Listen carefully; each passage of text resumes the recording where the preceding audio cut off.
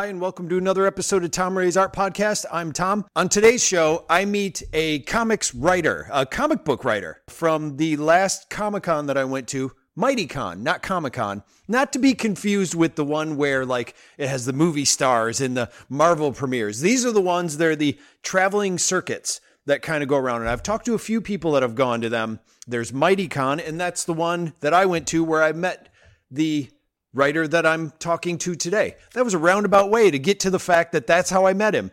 He actually contacted me and we hopped on and started talking about the new Kickstarter campaign that he has for issue 4 of his comic, Cog and Flame. So Cog and Flame is a story he's written. It's based on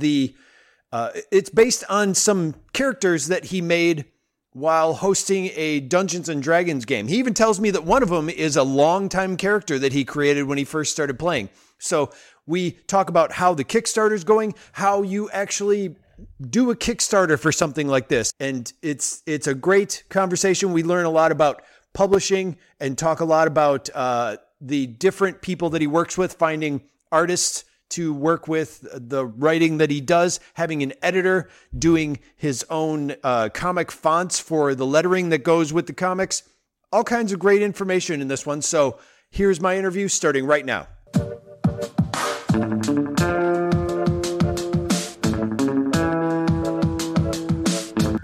My name's Neil Mockerman. I'm a comics writer, letterer. I have a couple series out right now, Cog and Flame, which we're here to talk about, and Doom Speaker, which will be eventually out through Scout Comics, and a couple other ones that are in the pitch process or slow rolling, eventually out there at some unnamed date. Okay. And I want to say, and correct me if I'm wrong, we met at the Madison MightyCon, I think. Absolutely. You had a booth. Okay. Because I met a lot of people that day and I wanted to assume, I assumed it was you, but then at the same time, I'm like, was it or was it not? So I wanted to double check first. And for some reason, I decided to do that live. No, that's fine. Yeah, we met at the Madison MightyCon, which I was one of the few vendors there. So there was quite a bit that didn't show up, but it was fine. I did well. Yeah, you were right next to somebody who didn't show up, weren't you? Like there was my row that I was originally in. I was the only one in the row. Okay. When the show started, so they started tearing down tables, and I just picked up my table and moved into the row that I met you in at the end of it, just because like I'm not going to be out here in the middle of nothing by myself. Right. So yeah. Yeah, well, and they moved you into, like, you were in this row of people that I specifically went out to go see. So it was really cool. So I was just going from table to table to table, introducing myself, and it was awesome. And and a funny story along with that, I was actually in when I first wanted to try going into MightyCons and, like, you know, taking some of my comics or trying to do them as zines or something like that. One of them that was coming around was in Milwaukee. It wasn't the MightyCon, but it was a different one. And I was like, oh, I should apply for that. And then months went by, and then October came. I think it was in October, maybe September. This was like 2 years ago. And I was like, oh, I forgot to sign up for that. And we're like, well, let's go see it anyway. We went there, and there's this empty table there, and my name was on it. Apparently, I did apply for it, and I forgot all about it. and I showed up to it going, that's my name on this table, and there's no one here. That's how I was afraid this year with, you know, all of these cons and tables I've signed up for in 2019 for the 2020 season. Yeah. And then they've rolled, and some of them got pushed to later 2020 and then rolled again. So I'm real afraid that I was going to miss one that I had signed up on. So I just kept checking, like, okay, is my name on this? Okay, good.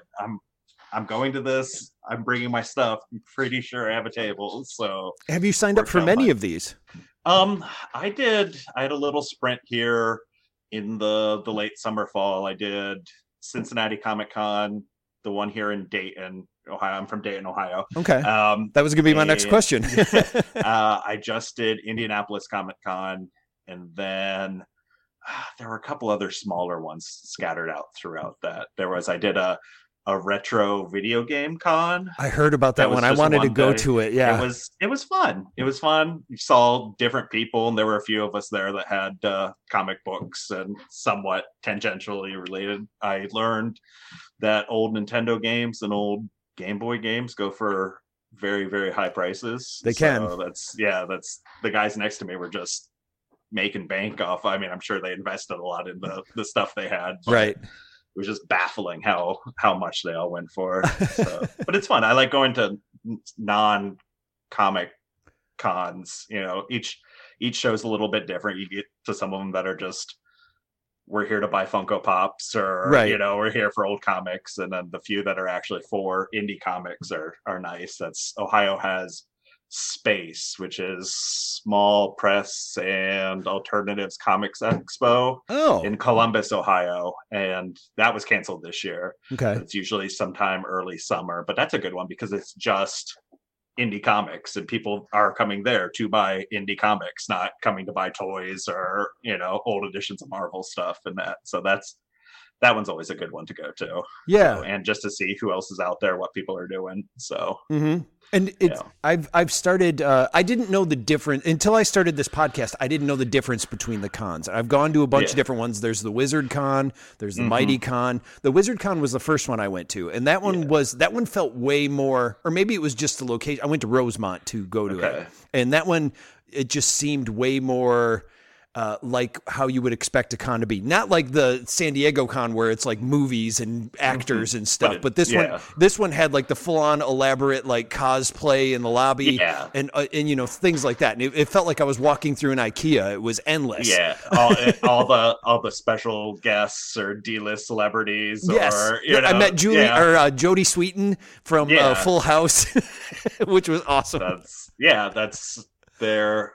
I also did Huntington Comic Con. That was in West Virginia, and that's one of my friends was just volunteering there, and he had someone from The Office, the red-haired woman. Meredith. Yeah, she's actually a jazz singer. Really? Yeah, she does an improv jazz act. It's like a comedy act. She's actually like pretty legit improv. That's cool. Yeah. I know. You think it's surprising, but then when you think more about it, it's like, no, that makes a lot of sense. But okay. Yeah. And he was her handler, or just, you know, getting her drinks and sitting there and doing the thing. So and then there's always wrestlers and shit. But no, they're all a little bit different. So so how did you start getting involved with them? Like, what was the? It seems like it's obvious, but even me, like saying I only just started going to them a few years ago, and then tried to apply for one not even less than 2 years ago. You know, it's what made you finally go, hey, I wonder how I could get in on this. So I've always, as a kid, I wanted to do comic strips. I was like a big Calvin and Hobbes fan, and that's what I wanted to do. And then I got a biology degree and went into labs, as one does, science stuff. And I guess it's been 3 or 4 years ago. I kind of wanted to get back into it, and I've been playing a lot of Dungeons and Dragons and writing a bunch of stuff, and that kind of re-sparked that writing process. So writing stuff for campaigns and that's what actually Cog and Flame is based off of. The main character in that, Cornelius, is based off of one of my old D&D characters that I loved. The rest of the table didn't necessarily, but I had just written so much backstory and stories, and I'm like, okay, I've got this story. I've got this want to do the comic stuff, so kind of meshed that and gave it a stab, you know, writing out a script and fumbling through all of that. And so about a year of writing stories, and I'm like, okay, I want to find someone that can do the art. And I just was looking on, there's a comic book collabs forum on Reddit. Oh, okay. And the guy that did the art had posted that he was looking for work. He did a lot of D&D character portraits, but he was a comic artist, so it was a good fit. We went from there, and he's introduced me to a lot of people. So once we got the first one out, I'm like, okay, how do I sell this? So there was a little con at like the community college in our town. So that was my first one. And it's, you know, it's a tiny room, and they do them like 4 times a year. And it's got, you know, the local bookstores there, some people selling old toys and that. And then the hallway leading in, there's like 5 tables for creators. Right.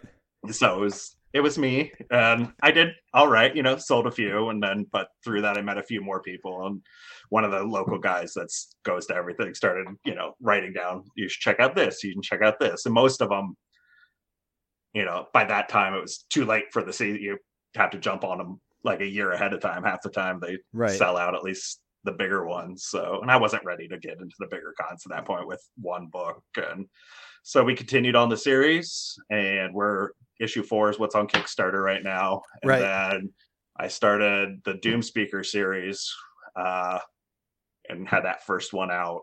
So I had a little bit more to sell. And so it's always nice at the shows. If you just have one book, even if you sell to every person there, you're still only, nickel and diming it through. But the more you have, the more diversity, especially if it's different genres of stuff at the show. I've got a fantasy one, and Doom Speaker's more, it's got some magic in it, but it's more carnival type, old-timey carnival. So it was a little bit different. So hopefully get some more stuff out here and diversify. And how quick of a turnaround are you doing with these? I know you're doing the Kickstarter, and we'll go into that in a second, just because that's what you're raising the funding for. But how much of a turnaround, like when you do these, and you were saying you had the one, and you're working with another artist, and you're doing the writing, like, and there's the back and forth, like. It depends on, like, working with Ethan for Cog and Flame. If he's just working on that, if I hand him the script, he's gotten down a month, 2 months, getting it, working at his own pace. We're not hitting deadlines. It's not like it needs to be out this. So, it's, when you get there. So we did, I think, 2 the first year, and then 1 in 2020. Okay. And then this one this year. So about 1 a year for that. We could go quicker. Just, he's got other projects he's working on, and I don't have a real timetable for it. So I'm fine with 1 a year. So that's fine. And the first Doom Speaker came out a couple of years ago, and then the artist had a couple other big projects that he had to work on. The artist was Walter Osley, and he did Metal Shark Bro, and then he had a webtoon Ghost Bats, which took him a whole year to do. And then we're kind of here, and we're actually switching up artists a little bit on that because he's super busy. So we'll see where they go. I've got a couple that are just starting it. One of my colorists for Cog and Flame, one of his friends, has done some pages, so I think he is going to take over the art for Doom Speaker, and hopefully Walter's going to color to help continuity of it. So and you started this Kickstarter for issue number 4, and first of all, super impressed. Like when you shared that with me, I looked and I was like, holy crap, he's almost up to his goal already. And I'm getting close. I think right before it, so I did the goal of 2,500, and we're at like 1,600 right now. So, and it's got 14 days to go, 13 days to go. So it's getting there, you know. Of course, you'd like to see it, shoot up like it does those first couple of days, but I don't think it's not going to fund. But it'd be cross it a little sooner and get that sweat off there. That'd be nice. Yeah. So, and why did you decide to go with a Kickstarter instead of, say, Patreon or something, or any of the other formats? So I've toyed with the Patreon thing, and I think that works great for artists. I just don't know how much people would be interested in a Patreon for a writer.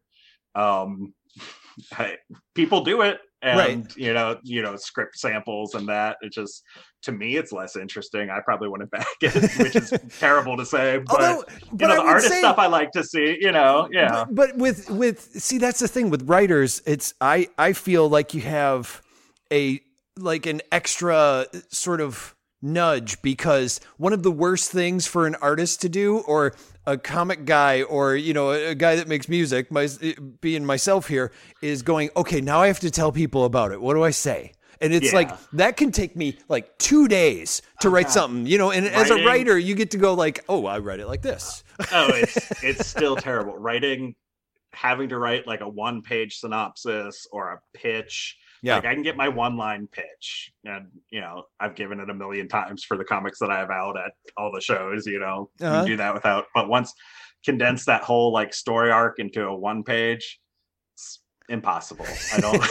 Okay, that I'll give you that. I'll give you that. But I'm saying, like, even if you like write an update post, I feel like everything I write sounds like it may as well be a memo from your landlord going, "Hello, well, excuse me, while I need you to do this." You know, everything. I feel like everything I write sounds like and I don't know how to get around that. And then I rewrite it, and then all of a sudden it's like, oh, now I just sound like a doofus.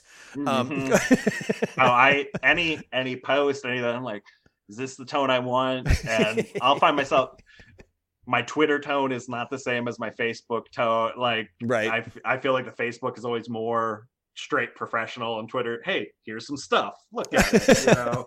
So, but getting back, the Kickstarter, we did it for issue 3, and I just did a smaller one, and I wanted to start doing Kickstarters. You know, I think that's something, get your feet wet with it, do small goals, and kind of get that following of the Kickstarter people doing that. Hey, you know, I've done this, I've successfully funded it, I successfully got people their stuff. Yeah. So when it's actually, you know, something that I need, or one that, you know, a bigger goal, you see these guys with, you know, 15,000, 20,000 for that, like nowhere near able to do that, but it helps to have a couple under your belt before that. So, you know, Makes smaller sense. goals, single issues. So it's I've never been able to even get my foot in the door. Like every time I do it, I'm like, I don't have anything that I can justify doing. I don't know why. I am that insecure about trying to do one that I'm just like, I got to be able to make it. It's anyway, that's my own frustration. I understand it. Tell me how you got over that. How do you get over the? Because I know so many people that do it, and they're like, I do this, and it's fantastic. And I don't get it.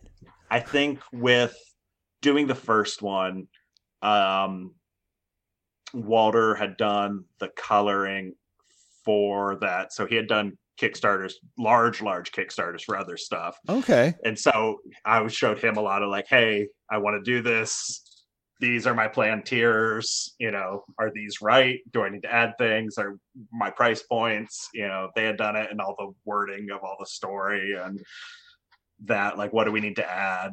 And the terrible video they want you to make at the beginning and just sounding out, here's my comic.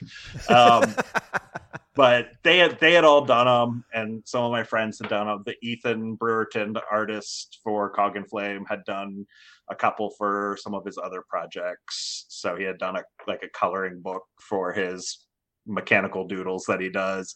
Oh, cool. So they had all done them, so they were real supportive, and hey, you should do this, and you know, talking to them. So I maybe had a little leg up than just doing it. And I've backed a lot of comic Kickstarters and board game Kickstarters. Oh, you have? So just, you know, seeing what's out there, seeing how people are doing it, looking at the ones that are struggling or really succeeding, seeing what they had offering, like, why is this one different than this one? Like 2 comics that look almost exactly the same, you know, why is this one failing and this one 400%? So, and do you think it's through promotion, or do you think it's through they have a larger fan base, or they started with a bigger fan base? Probably. Yeah. You know, and some of it's just weird, you know, what algorithm you get, you know, scooped up in. But, you know, a lot of this stuff is who you know, who you can get advertised with, who you can, you know, on a podcast like we're doing right now. So yeah. So, and that's part of the reason I'm doing this other than just trying to grow that fan base. So we're already over the number of backers that we had for the first one, which is nice. So if we grow a little bit each time, then I guess that's a good thing. So how are you growing it? Like, what's your what is a method, or at least the theory of the method? Because as we said, it's like, you never know. Yeah. I've reached out to a few people that have podcasts, people that have other Kickstarters going on. You know, we've done updates with each other's stuff in them, you know, like, hey, you like this? Check out these other Kickstarters that are running. Posting on just about everything I can find, all the Reddit forums, the Facebook groups for comics and all of that. And just messaging everybody and their brother about it that hasn't seen it. I had it launched right before I did Indiana Comic Con, so I had a little flyer thing out for that. So I got a few from it. So it's always nice seeing names you don't recognize on the Kickstarters, that you're not just, Yeah. hitting your friends up for money. So like, okay, I don't know who that person is. That's good. That's true. That's a good point. Huh. So, and then seeing those same people come back for the next one, like, okay, they backed the first one, didn't know them then, but they still came back for the next one, which is fun to see. Okay. So I always like orders and Kickstarter stuff from strangers. So someone new is stumbling across and taking a chance on it. So right, it's so funny, that statement could go either way. It's like, Kickstarter and Facebook strangers are great. Yeah, it's great. It's great. Love them. And so you would say Facebook and Reddit probably work the best for you, is what you're saying? Yeah, and Twitter, Instagram. I'm on it, and I get the. I'm sure people will be glad when my Kickstarter's over, so they quit having to see my posts about it.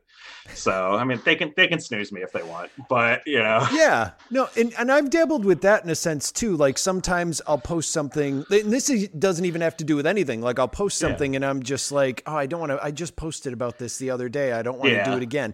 And so the other day I didn't, or not the other day, last month I was working on an animation and literally posted every day, like, here's another scene. Yeah. And I did that, and it actually did work. I just don't feel it does. I keep thinking social media is people that are in the same room with you, where they're like, oh my God, shut up, I'm trying to work. It's like, no, they don't actually see a lot of it. They can scroll through it as long, and yeah, they might, if they're not looking at that right time, it gets, depending on how many friends or contacts they have, right, it easily gets lost in the shuffle. And, looking up on Facebook, this is the best time, or the Facebook groups give you those algorithms that you have the most views at this time. That's true. So just trying to hit those windows. But yeah, that's exactly right. Posting more about it, less of a chance of just getting lost in the shuffle. Yeah, of people scrolling down through and not seeing it. So okay.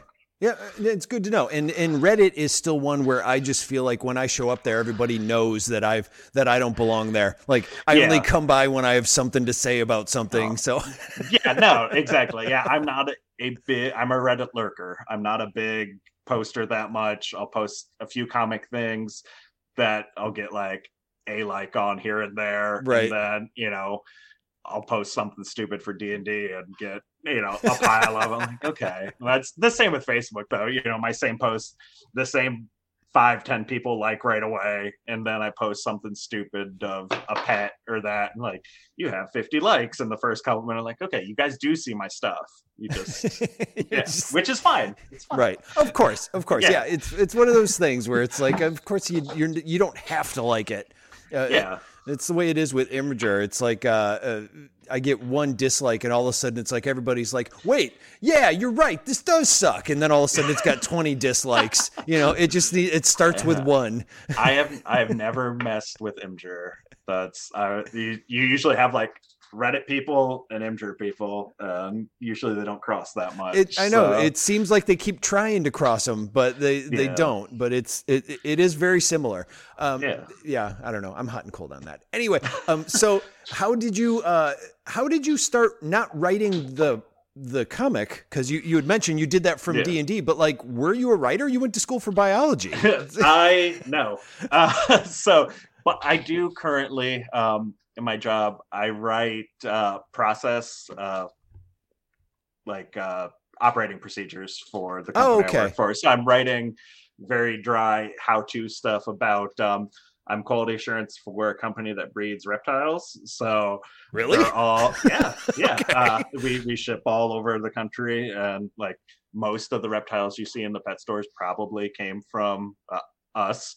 So so I write the step-by-step instructions on how to clean cages and how to do that. And so I get that is writing, but no, not creative writing. Yeah. But I did some writing, high school, college, creative writing courses and that, but nothing formal, but it's something I'd always been interested in. Yeah. But I read a lot of, get the books, how to write a comic script, how to write this, all the the thick comic ones that are out there. I probably have all of them on my shelf and keep getting them as they come out. And so I'm just kind of figure it out, I guess. So Yeah. I don't think there's a right way to be doing it. There's probably wrong ways, but if it's similar and working, the longer you work with an artist, at least my experience, the looser the scripts have got on that. Like, divide this up how you want it. This is kind of what I want going on, and a little looser with my page descriptions and that. So, not tight. This is exactly it. So yeah. But if I'm searching for a new artist or a new project, it's a lot more formal on my writing. So, okay. And I did not use an editor for Cog and Flame, like just for story and that. Doomspeaker and my other project, 10 Hours to Innsmouth, I've used the same editor, and it's amazing where they've taken the story. Like, okay, the story's good. You're missing these that, just general story forms, and that, like, add something here, add something there, change it up. So not just a grammar editor, but an actual story editor. Right. So, yeah, that's something that I always forget about. I mean, I'm not much of a writer to begin with anyway. Yeah. So I never think of the fact that, like, an editor is somebody who can go, like, chop out this and put this there, and suddenly this comes together in this way. Yeah. It's and especially if I use Chaz Pangburn, and he's got his fingers in 8 billion projects, I think. But he does lettering as well, and he's helped me a lot with my lettering since I started doing that. I always send him stuff like, what do you think of this? What do you think of this? And giving the little critiques and that. But it's even, going through the art, him looking at the script and looking at the art and giving his 2 cents in there. It's helped a lot. So that's 10 Hours to Innsmouth. I gave him, this is a 60-page script. I think by the time we were done, it was a 90-page graphic novel, just, added a whole act in there essentially. Right. But the beginning story to where it is now, the same vein, but infinitely better. So if you can and have access to, definitely an editor helps on that. So even though I have not, even going forward with Cog and Flame, I've not taken that to an editor. I'm like, I'll just keep fumbling with that one. But everything new I have been. So I have met a few writers over the years that also did lettering, and that's a thing. Are you doing digital lettering for yourself? Okay, you are. Yeah. Right. It's nice. I think you should know it as a writer. Yeah. And do it, because just when you're writing panel descriptions and scenes, like, what can actually fit into that panel? The artist can do so much, but if you've got a wall of text or that, what can fit, what works. And I think it's helped me a lot as a writer doing that. And lettering my own's nice. If, I can tweak my dialogue as I'm doing it. This doesn't fit. Well, we can change this, put it here, put it there, and breaking up where, a contracted letterer might not want to do that or would have to contact you before doing it. So I can just on the fly change it up a little bit if I need to. And that also being somewhat of the layout, and because you're doing the balloons as well. It's absolutely. not like you just have to fit into the artist doesn't do the balloons. Just to clarify, if people don't know what we're talking about. Yeah. The letterer does the balloons and usually the sound effects. Some artists like to do that's. I think a coin flip. Whether I would agree. So some of them really like to, or do, if they want something really incorporated in the artwork. They'll dig into that. But, right. I have a pile of comics next to me, and I wanted to open one just to show an example, but I'm not going to go rifling through my comics right now. And also, so with the lettering, do you remember? And this is how I learned a lot about what the process was. And it's funny listening to you going, these are the people I work with, and you're talking editor and colorist and artist. Anyway, all that stuff. And I learned it. And tell me if you said you had like how-to books and stuff like that. Yeah. Do you remember there was a publication or a magazine publisher back in probably mid 2000s. That was called Tomorrows, and they would put out a magazine called Right Now, and they had a magazine called Draw, and they had a magazine called they were specifically for different formats or different aspects of making comics. Oh, that's really neat. No, I've never heard of that. It was very short-lived. It was super helpful. Probably one of the things that taught me the most. Like, this was before you could find everything you needed to online. It was before YouTube, all that kind of stuff. And I think that's why it folded, essentially, because people just started doing that on YouTube. Yeah, you can find your YouTube videos. You can get anything you want online. And that's definitely, okay, how do I make that type of balloon for lettering? YouTube it real quick. Okay, that one's using this program, but I need it in Illustrator. So find a different one that does that, or kind of combine methods. Everybody's got their little bit different methods of doing it. And during 2020, I took the Comics Experience course for lettering. And that was very helpful, since I'd kind of self-taught myself, seeing the proper, more direct ways to do some stuff on Illustrator. Been doing very roundabout ways on a few of them, like, oh, you can do that with a couple button clicks. Okay, that's nice. So to get that same project, the quicker ways. And with something like that, especially if you're contracted out to do it, the more you can get out quicker, obviously, the more you're gonna page rates and that, turn it over and get it out. So, which I've done a few for people, so just small projects. So you have done others lettering too. Okay. Yep, what font do you usually go with when you do it? Oh God. I love the response. Depends on the script. There's a couple, the last couple I've done have had more some robot-y type stuff in it. So there's one, it's a Blambot.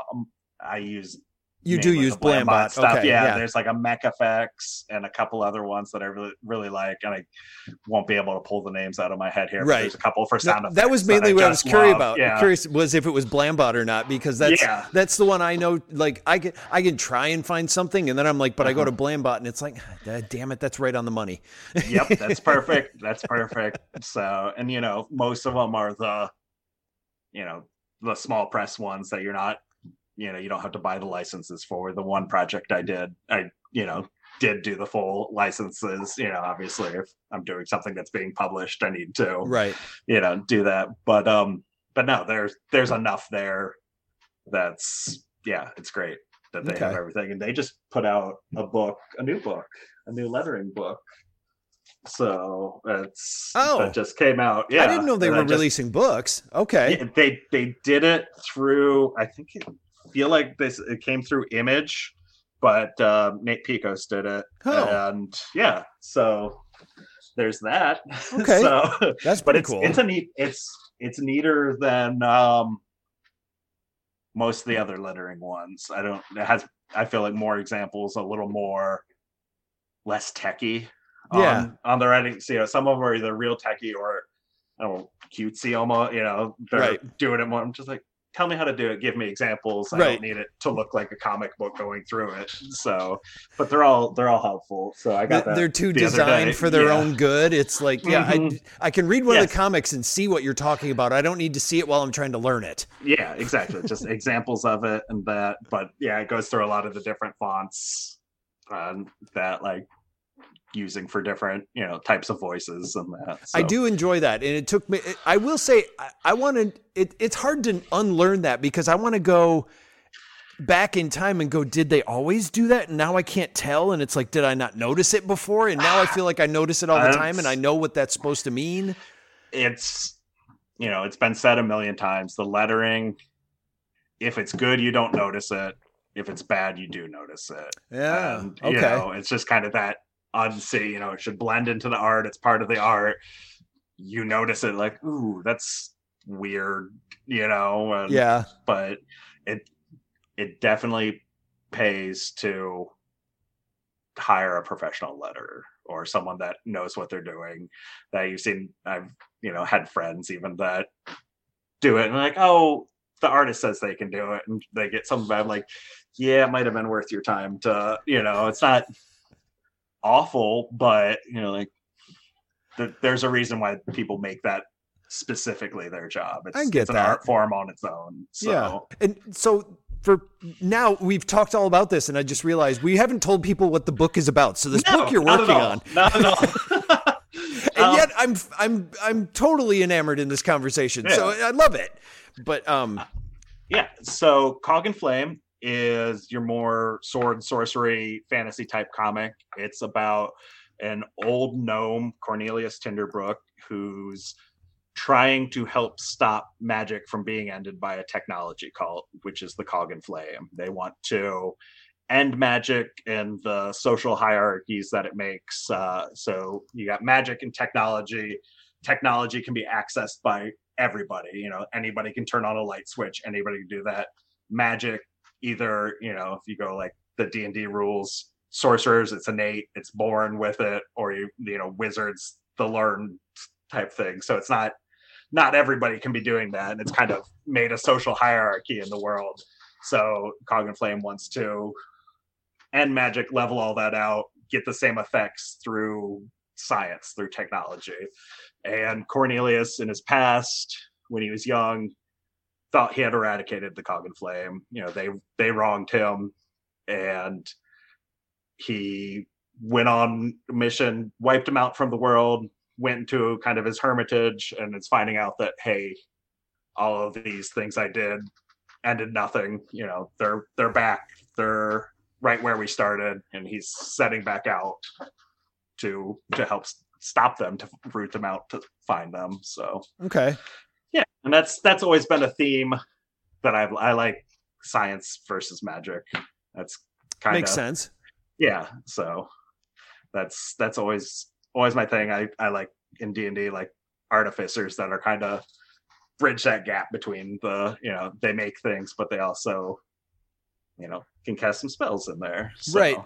And how you said that you based it on when you were writing D&D. Now, were there actual, like, did you create character profiles prior to this that you were using from? Okay. Absolutely. So both of the two, we'll say, main characters, Cornelius was one that I played, and then there's a daemon, which is kind of like a tiefling like race. If you're a D&D player, you know, the horns and tail and all that good stuff. Yeah. He was actually my first character when I started playing, so I'm just kind of taking those and morphing them and trying to work some of that stuff in there. So, okay. Yeah. Over a period of time, like you said back when you first started playing, like how far back are we going when you first started playing?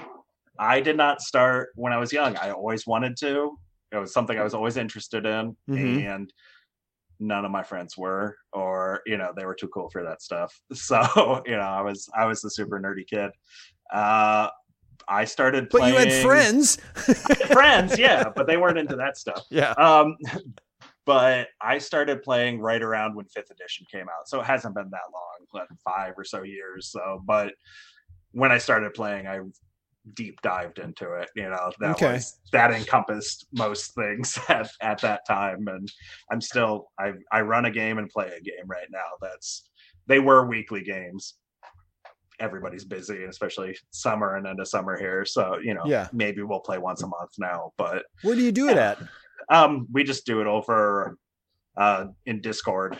Oh, so you do? Okay. Yeah, Google Hangouts stuff. Yeah, we had a in-person thing, but, you know, since COVID, that's kind of nixed a little bit more. So we just haven't picked it back up now that, you know, we're all vaccinated, but it is with local people. Easier. It's not. Yeah. It wasn't originally online. Yeah, correct. But the game.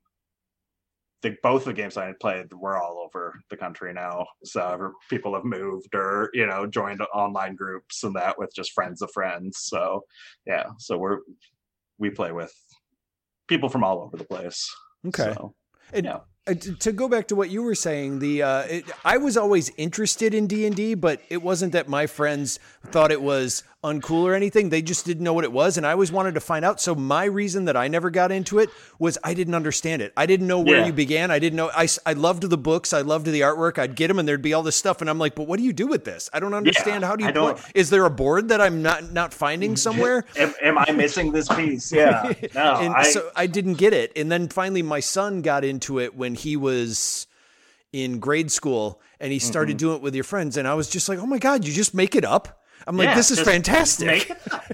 Organized role play. It's we in any format, we'll play some other RPG games, and it's nice, and especially people that have played together for a while. It's real easy to riff off of and do, and sometimes the games I run, I don't do anything. They're just having conversations, riffing, and it just goes however it wants to, and that's part of the fun of it. And so and also then later on, I wish this would have Dan Harmon's community and his podcast would have helped me so much if I would have heard about that earlier. I would have been like, oh, it's just thing, and also it's just chatting. All of that would have fixed it for me. And for me, it was I grew up watching the Dungeons and Dragons cartoon, which didn't help at all. It was just like you're a knave and you're a knight, and the Avengers after you.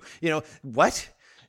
How's that a game? But that also, I realize now that was kind of like, oh, it's an homage to the game, or it's like, here's a storyline that happened into it, and we just made it a fluid story.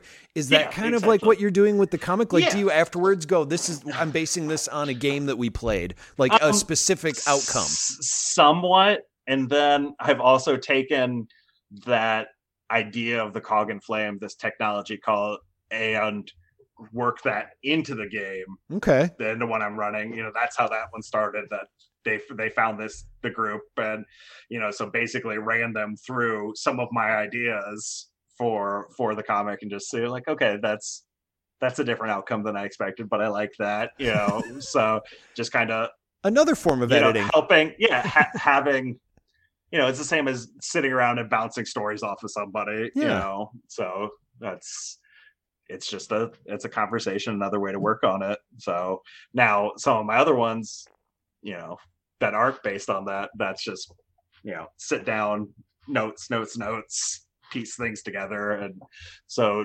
my Doom Speaker comic, which is about a young boy who can touch someone, tell how they're going to die, and he's getting mixed up with like an old-timey traveling carnival. So they have limited powers in the carnival, but it's kind of that hiding in plain sight from people. People think it's a show, or want to think it's that the wool's being pulled over the eyes, but they're really using real powers in it.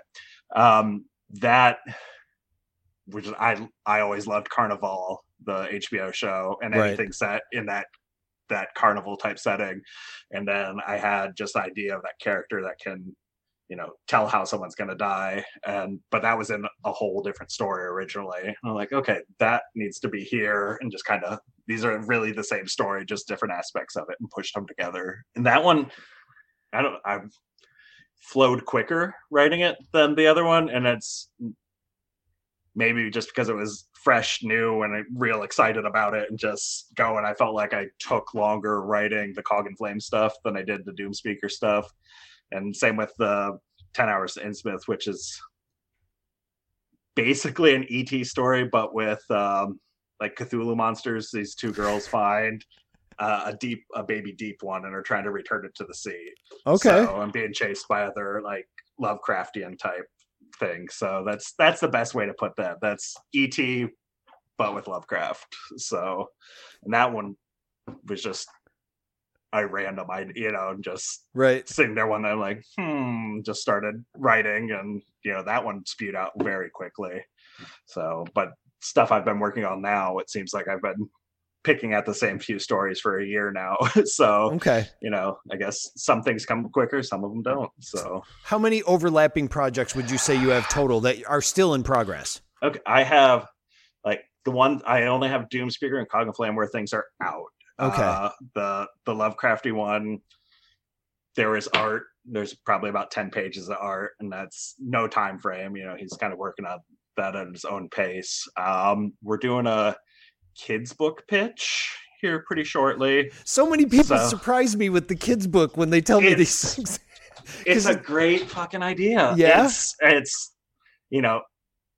not, at the tables, like at the cons, you have kids come up, and like none of my stuff's bad, some fantasy violence and some mild swears, but it's not directed for kids. And I just kind of wanted to have something at the table like, no, this this is for you. But yeah, it's about a group of kids that their parents work at like a government research base, and they're, live on the base, and they're catching monsters that are coming through like rifts caused by the research base, like outside of it, and they're catching them and turning them into stuffed animals.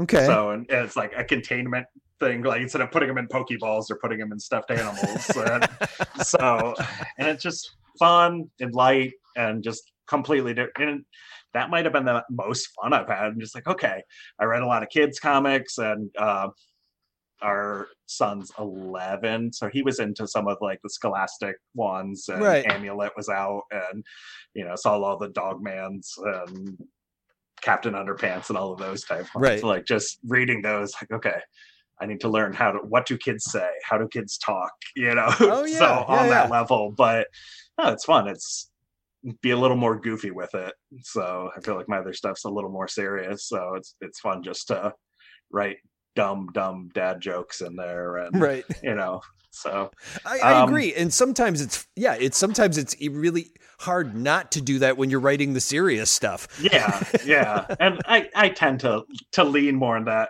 but I do like some dumb jokes and some kid stuff. Like I think we watch more cartoons than our kids do. Oh, so agreed. My wife and I. So there's so much great cartoons out there, and so yeah, I was at a place yesterday, and I was overhearing a conversation from two people that were older than me talking about how they miss the cartoon Chowder. That was a good show. It was a great one, but these people were like my parents' age, and they're like, "Oh, I wish they wouldn't have taken that off the air." I'm like, "You're older." We've been working through we're almost done Steven Universe, and somehow I missed that when it was actually on, and that's an amazing cartoon. Just even story wise and that, but the inclusivity of it, right? Just it's great, and so that's what we've been. Okay, if we like that, let's check out this one and that, and there's always all the Star Wars cartoons and that, but that type of stuff. Well, and it goes to much like what we were saying before, or both you and I had kind of said like, oh, if I would have known that when I was a kid that it was okay to do this, then then people are making cartoons like that. It's just I always get so taken back when it's like I'm writing these stories and they're about like monsters and killing, and I'm doing a kid's book about it. Yeah, exactly. But there was like Gremlins. There was Gremlins was considered a kids movie. The first one's kind of scary. I just watched it the other night. Yeah, I haven't watched it, but that was more, when I watched that as a kid.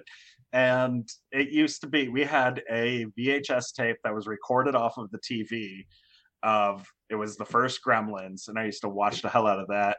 But right after it was Troll, and that terrified me. Mm-hmm. And I would as soon as it ended, the other one would just start, and I would run. And not even Troll 2. Not even Troll 1. Yeah. Just that opening scene, that little troll going through the garden. I'm like, gotta turn this off. This off. So yeah. Yeah, I get you with that one. Okay, so now we could go on about cartoons and movies the entire time.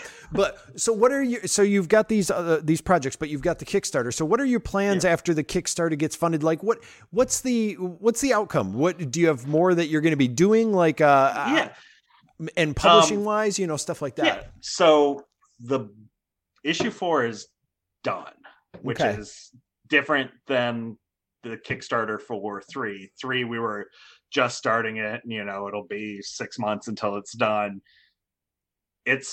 I have to finish lettering it, which I don't have that much more left to do. So when the Kickstarter ends, the book will be done, and essentially I'll be sending it to print and getting it out. And I gave January for the thing, just who knows how long sometimes things take, and especially now to get stuff to me, the actual copies. But there's a couple other people that I backed their Kickstarters for that were doing that, and it just seems smarter to me. And I like getting my Kickstarter rewards quicker, and because I'll back Kickstarters, and then a year from now I'll get something like, what is this? A game, or especially games. If you back board games or RPG books, it's sometimes years before you see that, because they want the money before they even, start the production process. That's a valid point, even though that is the concept. You're right. I get that now that you say it. Yeah.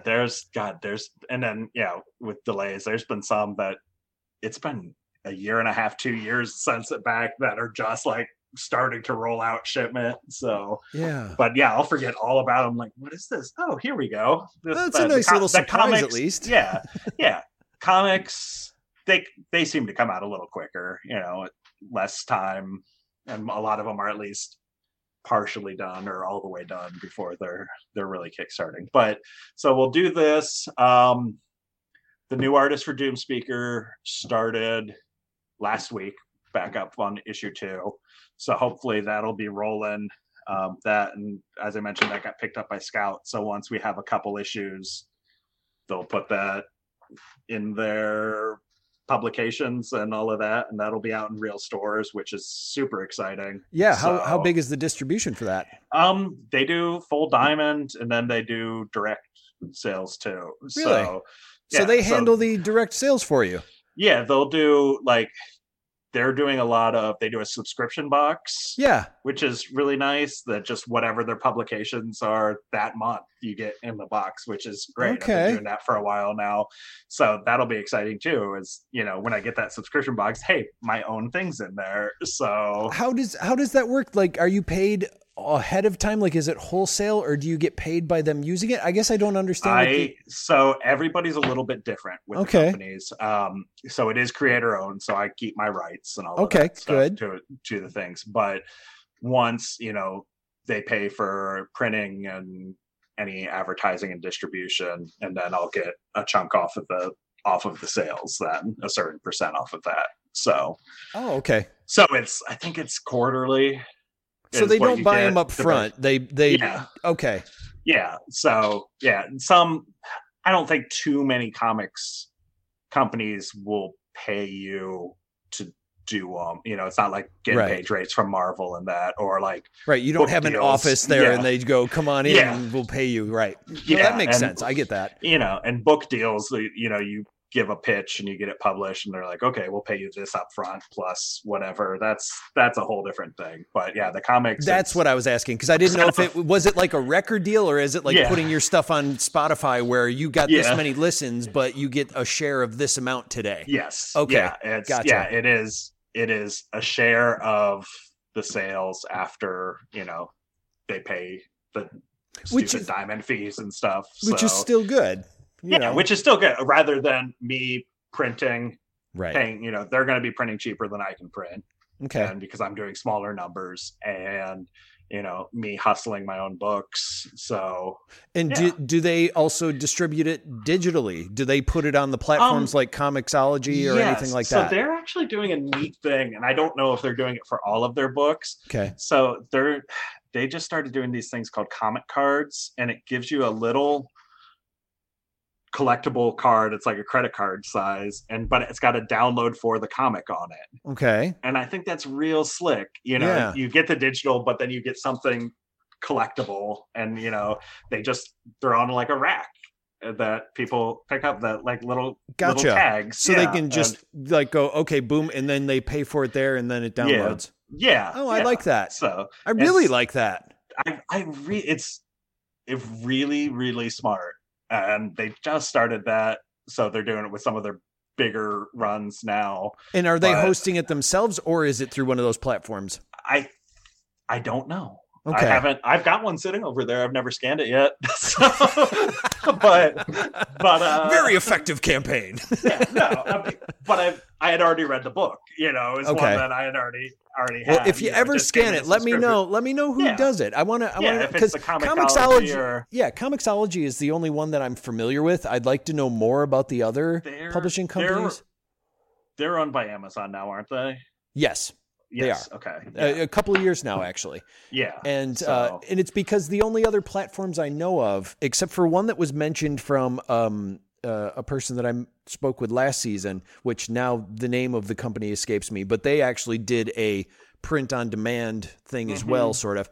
But I'm thinking of digital, and the only other there's Comixology, and then the rest of them I know of are like web comics. And web comics have that's basically like post them, and maybe if you get a lot of followers, it's like YouTube. Then we'll start paying you something if you bring a lot of people here. Like Webtoon is that way. Yeah, Webtoons, Tapas. You get, the more you get through it. Yeah, do that. But then Webtoons does do the ones that you pitch to, and they'll pay you for. Correct. As them, but you kind of have to be a known or a really hell of a pitch to get that, I think. So yeah. And mainly it's one of those things much unlike the music streaming services, because a lot of people, it's like, well, how am I otherwise going to do my comic on a site, first of all, and second, a site where you can keep scrolling through and reading. That's the difficult part. Like even if you know how to build a website, it's like, but then how do you go through the comic? I mean, yeah, the Webtoon thing is, it's made for the phone, so it's just that continuous scroll, and that's a whole like you don't even realize that you've just read like 5 issues. yeah, it's different, and I like some of the Comixology stuff. Like it's neat reading. I still prefer a physical comic. I do too.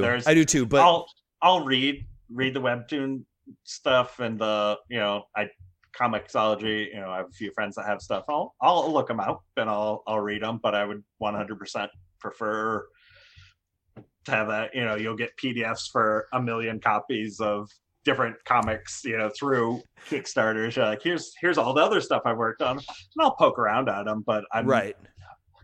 It's harder to sift through it. It's easier to look at something and shuffle through rather than scroll through a 100-page PDF and go like, well, let's give this a glance. And it's like, I don't know what's going on. I get that. Anyway, so yes, so you're publishing, and this is going to be coming. I'm going to predict when this gets funded. Yeah. Because I truly believe you're going to get funded. When do you expect this issue to be coming out? The dates I put on it was January. Okay. So I think that's perfectly fine. Like I said, it's done. I'll just see, because I did two variant covers, basically just waiting to see how many I need to order, right, of each, and send those out and go. And hopefully I can get them out to people by Christmas if it's, if turnaround time. I've always used Comics Wellspring for printing, and they're, at least pre-COVID or during even the initial, I think the last one I had printed was right in the thick of things, and I got it in 2 weeks. So okay, that was nice. So yeah, so hopefully, get it done, get it out to people, and go from there. I don't know how soon we'll be starting the next one of it, but hopefully, I mean, it's written, so whenever Ethan next year is ready to go, we'll go. So I kind of always got that open to him, like whenever you've got a gap in projects, let's go forward. So, but he's knee deep in a couple other projects right now, so poor guy. We'll see. Oh yeah. I'm sure it's pretty strenuous. So, but that's good. If someone's doing full-time art, you want them to be busy. You don't want them to be waiting on you to continue on the project. Feel bad, like, oh God, I gotta move this up so you have a job. No, this sudden you're busy. The that's fine. That's good for you. Yeah. So I never would begrudge them being busy. So. So, okay. Yeah. And if people wanted to see more of your stuff or keep up with you, where would you like them to go? Check out? So on Facebook, my comics page is Neil Mocherman Comics, which is Mocherman is Moherman. And Twitter is the Turkey Monkey. So at some point I should consolidate all my things to have one name throughout. And if you do, I would go with the Turkey Monkey. Yeah. And then I do have, what's the other one? Instagram. There we go. And that's just my name is Neil Mocherman. You can find it on there. But yeah, there should be, if you find the Facebook, there's links to all of it, the Twitter and the Store Envy site. And right now, all of the social media will have links to the Kickstarter going on it. So yep. And then the next one coming up, if people are seeing this later on in the future. Yeah. There'll be more, and I'll probably keep doing Kickstarters on them, just trying again to keep growing fan base and growing that. So, but I post a lot of stuff, so you can see other projects I'm working on or random weird life things or what I'm having for dinner, and that not so much on the Facebook. The Twitter is personal and comics. The Facebook is just comics. So all right. So yeah. Thank you so much for being on the show today.